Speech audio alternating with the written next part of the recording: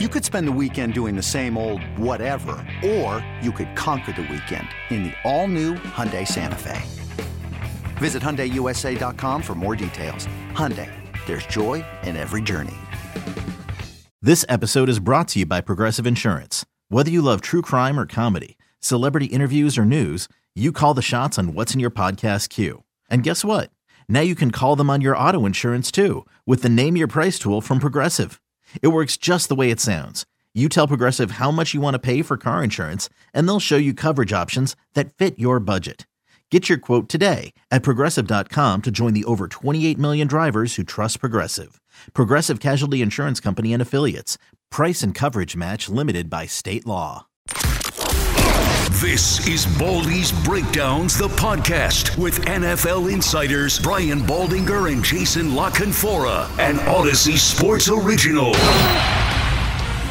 Welcome to the latest edition of Baldy's Breakdowns. We are coming to you live on the Odyssey app or iTunes or Spotify. You can find us anywhere you get your podcast goodness. We are getting closer to the draft. Jason LaCanfora, at Jason LaCanfora, cannot wait to get this thing going in Cleveland. I know my main man, Brian Baldinger, at Baldy NFL, feels the same way. It's silly season. There's a lot of stuff out there. You're trying to weed through fact and fiction and when you're being spun and when you're being informed.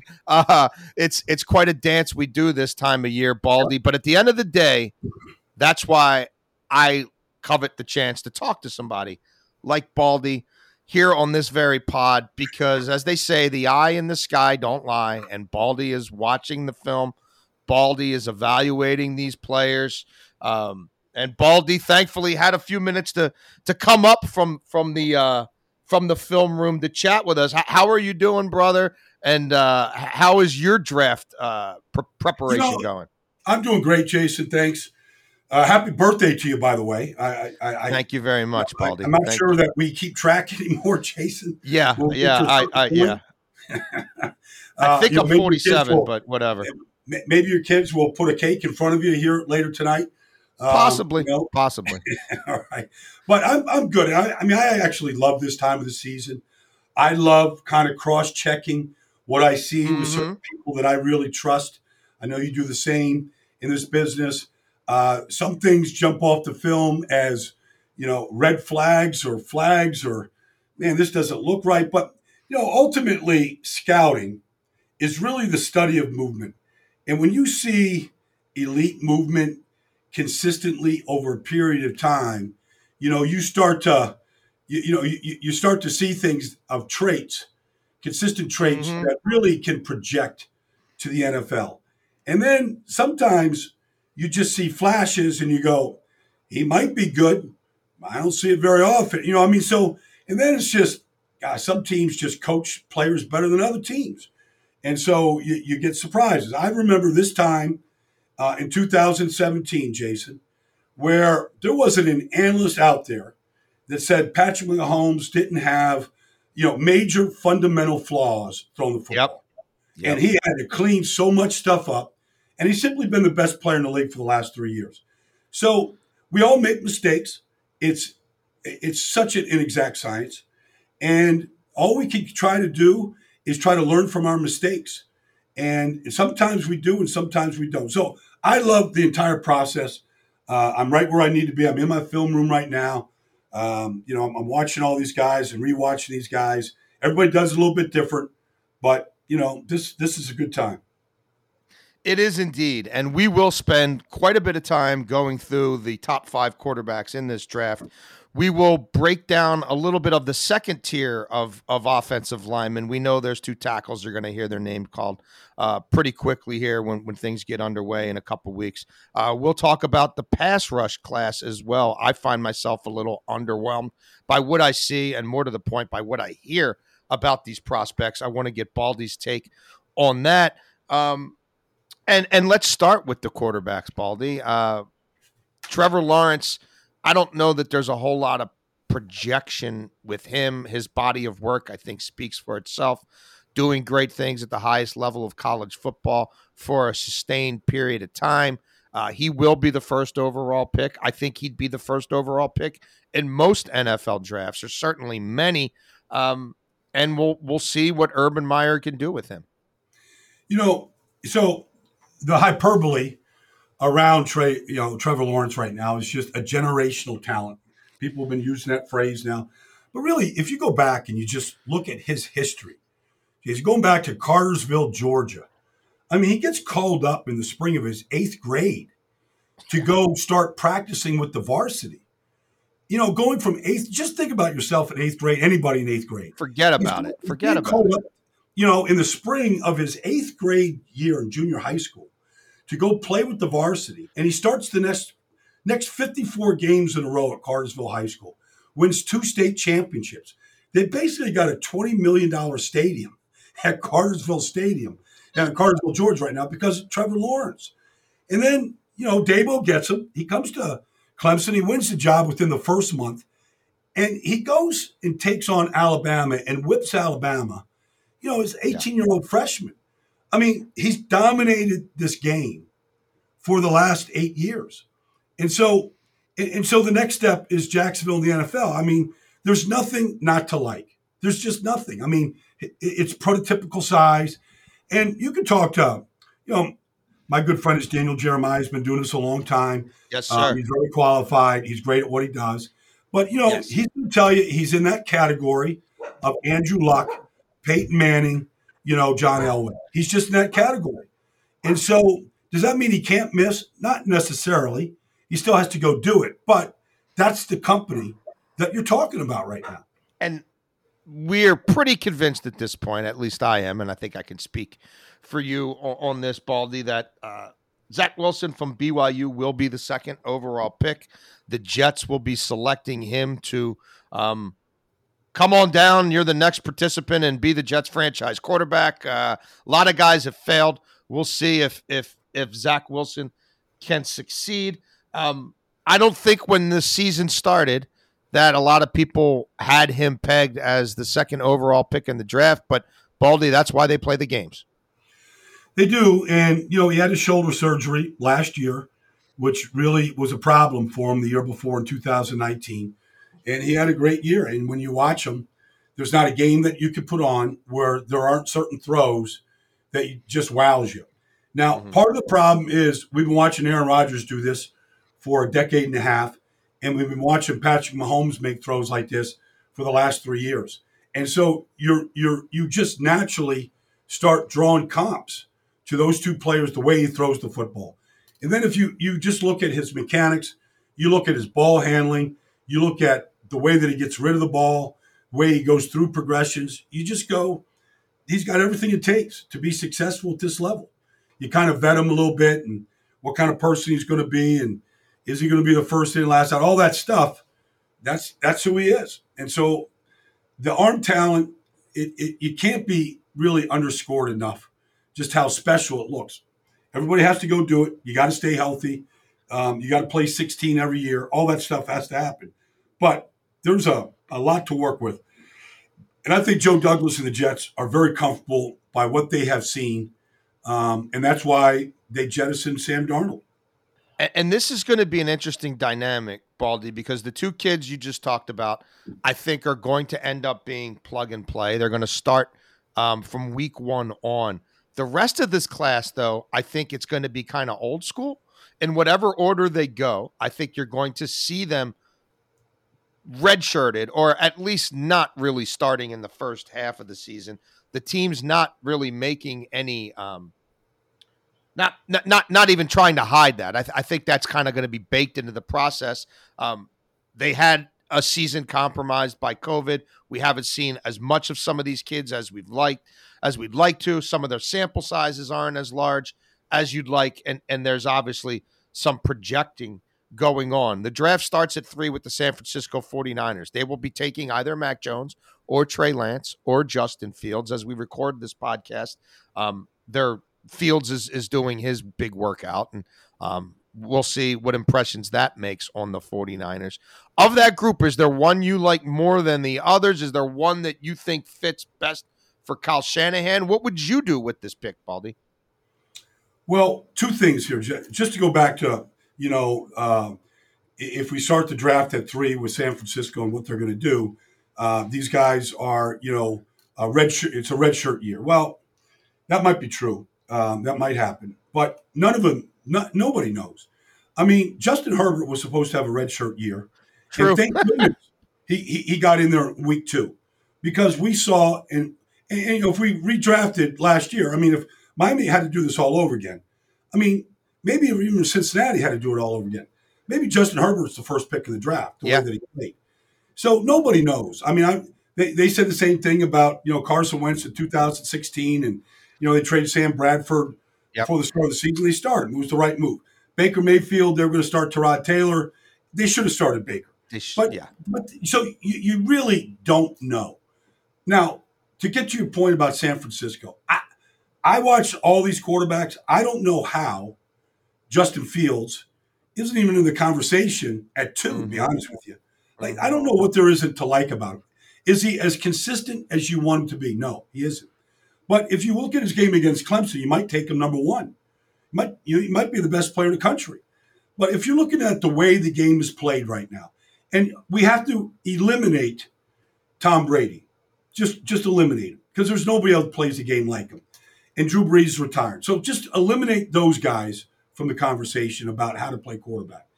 But if you're not mobile, if you can't get away from the rush, if you can't extend plays the way Mahomes does, Deshaun Watson does, Baker does in his own way. I mean, all these guys. If you can't, Aaron Rodgers for a year, for 15 years, if you can't do that, I don't think you're going to survive, and I don't think you're going to be an elite offense. So nobody does it better than Justin Fields. Now, I mean, the speed, the arm strength, it's all there. Does he go through progressions the way, say, Mac Jones does? I don't know. Right. You can see Mac Jones kind of like a Ginsu knife going through progressions at times. He also played with an NFL team. It made it a little bit easier. So, to me, like, I know Kyle Shanahan knows Justin Fields well. He is part of Quarterback Collective. I work with Quarterback Collective. Right. He was with Justin Fields coming out of high school.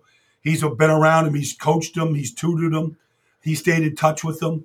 I don't think, you make too much out of the fact that the same day Mac Jones had his workout, Justin Fields had his at Ohio State, and Kyle Shanahan and John Lynch went to Alabama to watch Mac Jones. But they're in, they're at Ohio State today watching Justin Fields. To me, I don't know how San Francisco. First of all, when San Francisco traded up from 12 to 3, they knew exactly who they wanted. Like, I don't think it's, well, let's go evaluate these guys and let's study them. I think they know. Now, they're doing their diligence. It's important to be there. It's a good visual to be at all these guys, days, especially when you're going to draft a quarterback. But I find it hard to believe that Justin Fields isn't going to be a 49er. I keep going back to that as well, Baldy. And when I talk to GMs I know and trust, who everybody evaluates the quarterbacks, but I'm talking to guys who aren't in that mix. They don't have a dog in the fight. I wrote 2 months ago, get ready for Justin Fields slander. He's going to be the kid that all the arrows are thrown at. But people who just watch him play say, guess what? If Trevor Lawrence isn't in this draft, Urban Meyer is jumping on him first overall and calling it a win. But now we're supposed to think he's maybe the 5th best quarterback in this draft because the way he, quote unquote, does or doesn't read the second and third tier of the defense. Like, I'm with you, Baldy. None of this has passed my smell test. Maybe it is Mac Jones. I'm not saying I know, but I find myself, and I've written about this extensively at CBSSports.com, I find myself skeptical that they could fall so in love with Mac Jones off of what he's done to make a move this drastic. It's one of the great things about the draft and the drama that comes with it. We don't know. It sounds like, obviously, Fields is your number 3. Who is your number 4 if you were the Atlanta Falcons and the 49ers take Mac Jones? Are you jumping on Justin Fields there? And who do you have after Fields? Is it Jones or is it Lance? I have Mac Jones. Just the level of competition, taking over for 2 and playing well, running through the entire lineup this year. I mean, I've never seen anybody at any level complete 77% of their passes. Now, you could say that, nobody else is throwing to, Devontae Smith and Jalen Waddle.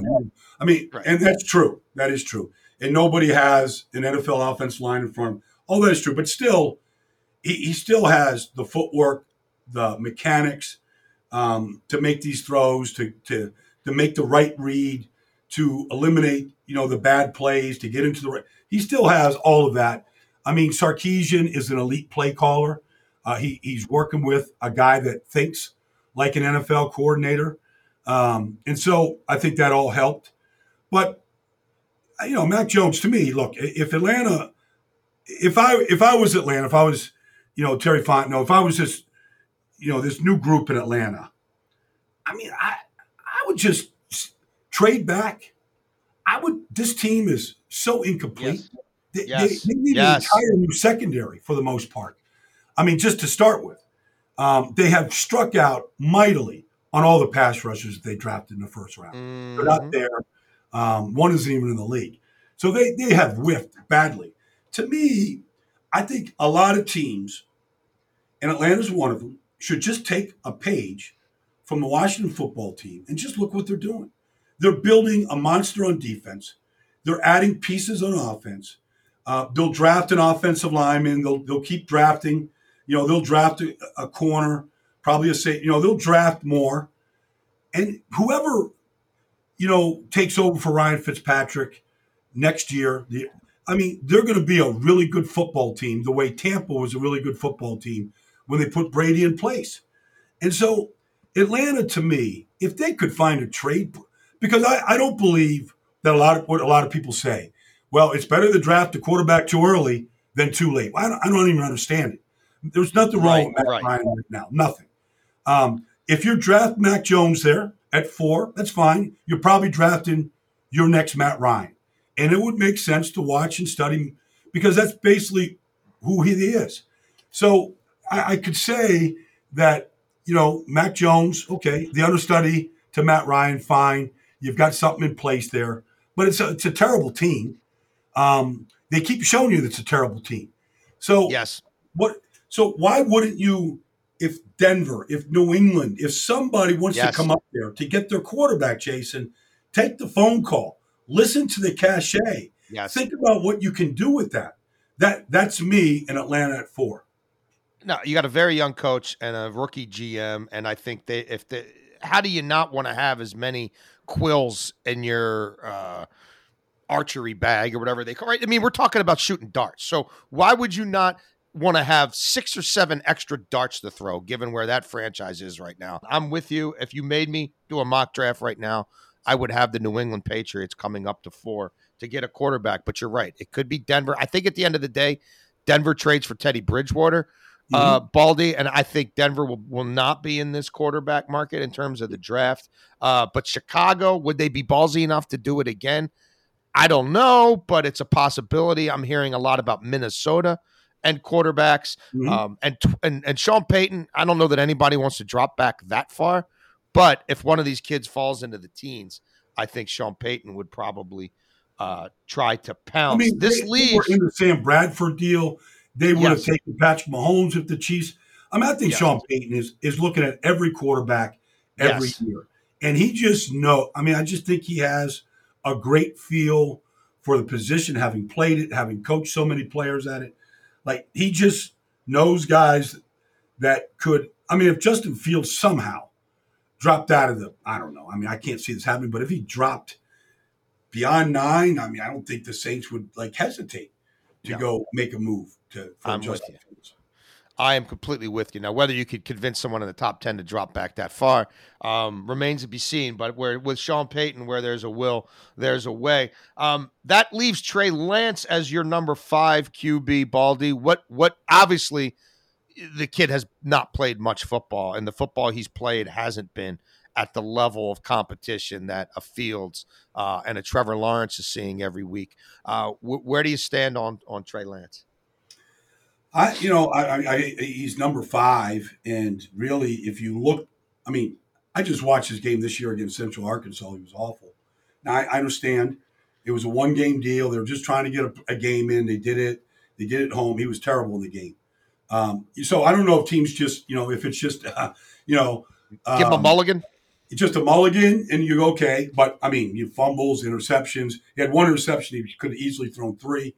The wind-up looks pretty excessive to me. I remember there was a time when Kerry Collins had a major red flag, and he had to change his entire, motion in order to really survive in the league. I mean, this is just stuff I see. I mean, I guess you could go back to 2019 and see a 16-0 team, and, I don't know, James Madison might float your boat against the competition, whatever. And people want to say, okay, it's a pro offense. It is. Like, most of his throws are off play action. I mean, play action is great. A lot of teams are really in the NFL are really good at it. Kirk Cousins really good at it. Right. Jimmy Garoppolo could be really good at it. A lot of teams could be really. What are you doing on 3rd and 12 when you got to play quarterback?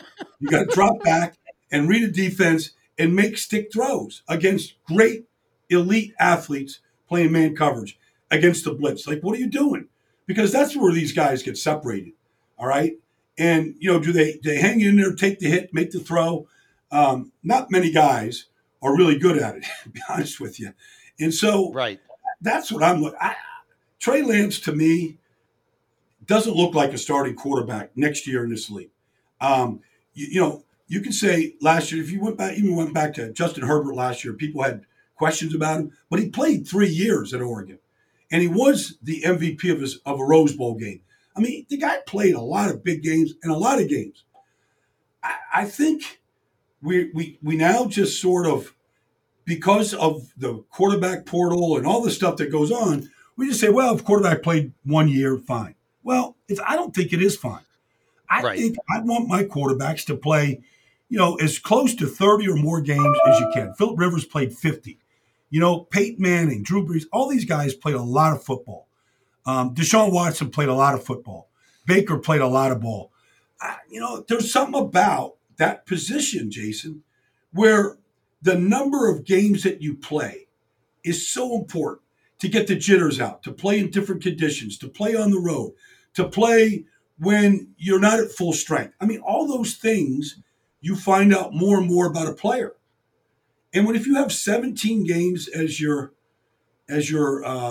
resume, like Trey Lance does, it's just not enough for me to really fall in love with him. No, I hear you. I think too little is being made of the fact that there's so much we really don't know about this kid's development and how much you're really just projecting here and probably crossing your fingers to some degree. Well, what happens, Jason, is, Josh Allen, has this meteoric rise from a guy at Wyoming that didn't play against great competition, but he played a lot of football at Wyoming, which was a real feather in his cap. But we see this 3-year jump that he's made with an organization that has done everything right. I mean, absolutely, like, letter perfect in how they built the team. The trade for Stephon Diggs couldn't have been any better. I mean, everything that they've done has been textbook. And it has helped allow him to develop. But people just want to say, okay, Trey Lance, the next Josh Allen. Well, he's not as big as Josh Allen. I don't think he's as athletic as Josh Allen. I just think and he didn't play as much football as Josh. I saw when people say, well, he could be Josh Allen. Well, he might. I'm not going to say that he can't be. But I think there's a lot of differences between Josh Allen and the team that he went to and how they've done this with him and what Trey Lance is. Yeah, no, that is an excellent point. Well, Baldy, we've gone far enough without talking about the big guys in the trenches. We know you love those offensive linemen. Just wondering, want to get your I'm going to throw a 3-parter at you here, Baldy. Your overall sort of impression of this class, how you think it rates. Slater and Sewell is the kid from Oregon, absolutely positively the best tackle in this draft. And then who do you like in that next tier? I hear a lot of buzz about the kid Vera Tucker from USC. I hear a lot of people now that he's healthy think Landon Dickerson out of Alabama might go higher than people think. Just want to get your thoughts on those topics. Yeah. Well, first of all, I mean, you always like last year's group is still fresh in my mind. And I mean, what Tristan Wirfs did, with the 12th pick in Tampa last year was amazing. Yeah. I think he played every snap. He was an absolute stud. I mean, you couldn't dream of drafting a player any better than that at that position and the way that he played. He completely solidified the line in Tampa. And it was a big reason why they did what they did. I don't see Tristan Wirfs in this draft. Right. What Mekhi Becton can be, I don't see in this draft. Right. He's got to stay healthy. He's got to stay on the field. But his physical ability to dominate, I don't see in this draft. Jedrick Wills was fantastic in Cleveland. And he played on what I thought was the best offensive line of football. Mm-hmm. And he was the right tackle at Alabama, played left tackle just fine in Cleveland. It helps going against Myles Garrett every day in practice. But he was a stud. I just don't see – but what I don't see that level, I think this is a very deep class. I like Penei Sewell. I think he's got a long way to go. I don't think it helped him that – and I like Rashawn Slater. It doesn't help them that they sat out this year. Nobody improves by sitting out. But that was their decision. But that being said, I like Slater better than Sewell. I think that he is not quite as athletic when he gets out in space, but he takes excellent angles. I think he can play anywhere in the offensive line. I think he can be a Pro Bowl offensive guard the way Zach Martin is. But I think he could definitely play tackle. Sewell, I mean, people want to say he's Jonathan Ogden. He's not. I think when you watch him against Auburn, when you watch him against Wisconsin, he struggled against better competition. There was not one good pass rusher in the Pac-12 that he had to worry about. So I have a little bit of hesitation against Penei Sewell, but physically you really can't get a whole lot better than that. Although he's on the ground too much for me. He's on the ground. I played with an offensive lineman in Indianapolis, Ray Donaldson. He used to say that he had a bad Sunday if he was ever on the ground. And I used to always remember that. Like, stay on your feet. If you're throwing a blade 20 yards down the field to cut somebody, fine. But you can't be on the ground and be a good player. You mentioned a guy, Landon Dickerson. I know people, are looking at his injury history, and it's real. To me, he's the only offensive lineman I've seen in the last 3 years that can compare to what Quentin Nelson has been. I mean, he's as nasty as Quentin Nelson. He looks as big and powerful as Quentin Nelson. He moves people and finishes like Quentin. He's as much fun to watch of anybody I've watched over the last 3 years since I've watched Quentin, and nobody is more fun to watch than Quentin Nelson for me. Landon Dickerson is a guy that if you can get past the injuries, you got to fall in love with him because he can be an all-pro center. He can be an all-pro offensive guard. There's no question in my mind if he stays healthy. But the knees have been an issue. But he's an earth mover. He is a nasty, nasty player, and he's got tremendous power. You mentioned Ali Vera-Tucker. There's nothing not to like about Ali Vera-Tucker. I mean, he's close to Landon Dickerson. I don't think he's the same. He played left tackle this year at USC. He played guard in between. He's got everything you want. I mean, he's a really good football player.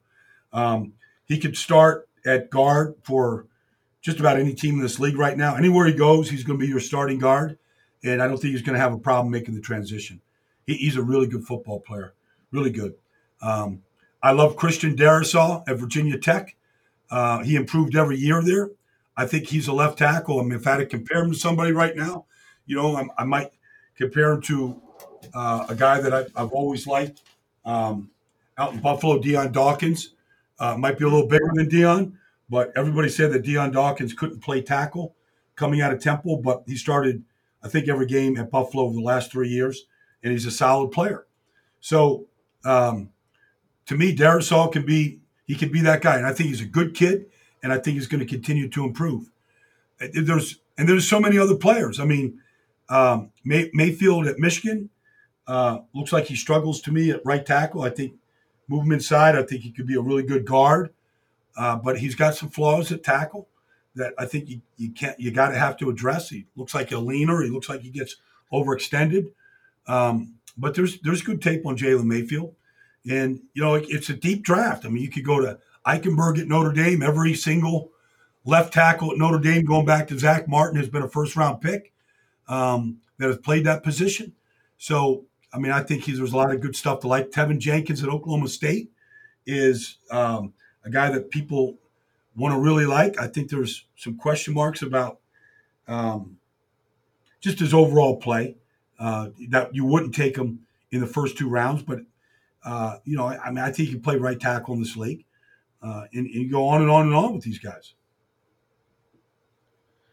Any deep sleeper, any kid you find yourself kind of falling in love with who you don't see in a whole lot of, mock drafts in the first couple of rounds? Well, I think Trey Smith at Tennessee is, a really good football player. It's kind of hard not to like what he shows you, But I think there's, if I went to Eastern Carolina and you look at Deontay Smith, he's 6'9", he's a giant. He looks like he could play. He's just got good movement. He's got tremendous size.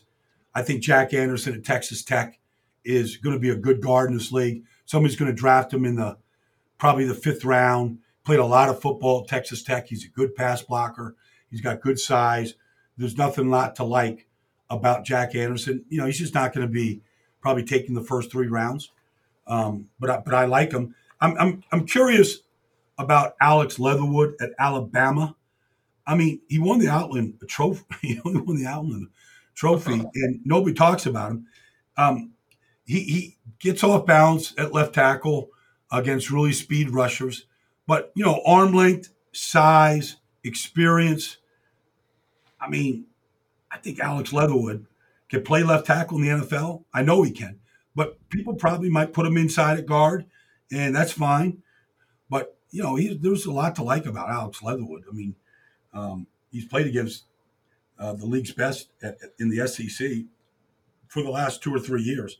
So at right tackle, left tackle, Aaron Banks at Notre Dame, all the guys at Notre Dame. I mean, Aaron Banks is going to be a good football player. Creed Humphrey at Oklahoma is going to be a good center.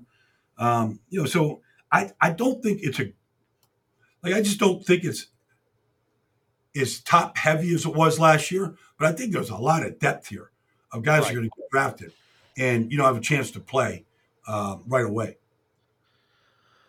Well, you noted the immediate superstar factor might not be there at that position the way it has been in some recent drafts. Let's go to the guys who those O-linemen are going to have to block for years to come. The edge defenders, the pass rushers in this draft. I'm not going to pretend I'm a big film guy. I watch a little, but I talk to a bleep load of people, and when you really put the gun to their head and say, which of these kids, if you needed one, would you bang the table for? I had one GM say, he said, look, I would say it's Kwity Paye and hope and pray. And I'm like, and he's like, I'm not even the biggest Kwity Paye guy in the world, but like, if you're making me say which one, I could have my pick of him. He's like, he's the one, but boy, oh boy, there's there's lack of sample size. There's projectable bodies without production. There's character in some cases. Where do you stand? And do you have a top 5 of these kids? I'm sure 4 or 5 are going to go in the first round, Baldy, because they have to, because you can't get these dudes in free agency, and you hope you can coach them up. But the more I dig into this position group, the more I think buyer beware. Well, you mentioned free agency, and that's why the edge rushers won the free agency period this year, because everybody knew that this is going to be I'm not going to call it a weak class, but there's no Myles Garrett in this class. There's nobody like that, and there's nobody that has a body of work that you just fall in love with. I mean, including Kwity Paye. And so you just don't see major production from this group. You look at Paye, you look at Aguilari, you look at Rousseau. He did it for a year in 2019, didn't play this year. You look at Phillips. He did it this year, but he's had injuries and he transferred and he had 1 year. And even this year, I would take Quincy Roche over him, who played opposite him at Miami, who had nothing but production at Temple. He was the American Athletic Conference Player of the Year in 2019. Goes down to Miami, this year, and he has a really good year at Miami. So I can't. They're going to get drafted because that's where you draft these guys. And you loved Phillips and Rousseau. You like their size. They look the part, but there's just not a lot of production there. Joseph Asai at Texas looks the part, but there's not a lot of production there. I like Ronnie Perkins at Oklahoma. He looks like a guy that you could take in the second round that might develop. We're talking about guys that are going to get drafted off of measurables, which is always dangerous, and potential, which is always dangerous.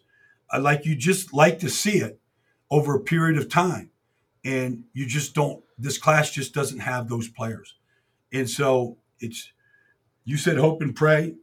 That might be the strategy that these teams have.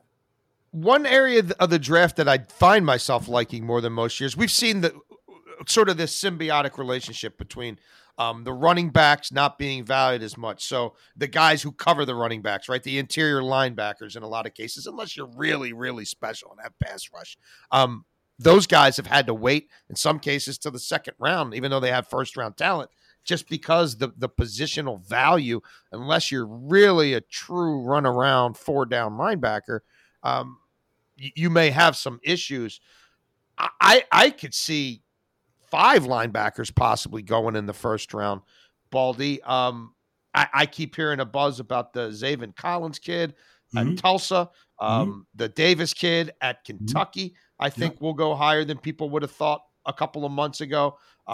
The kid at Penn State, I know there's some character issues there, but boy, anybody who watched Tampa right in the playoffs, and then you look at this kid and you say, well, wait a minute. You could build your defense that way.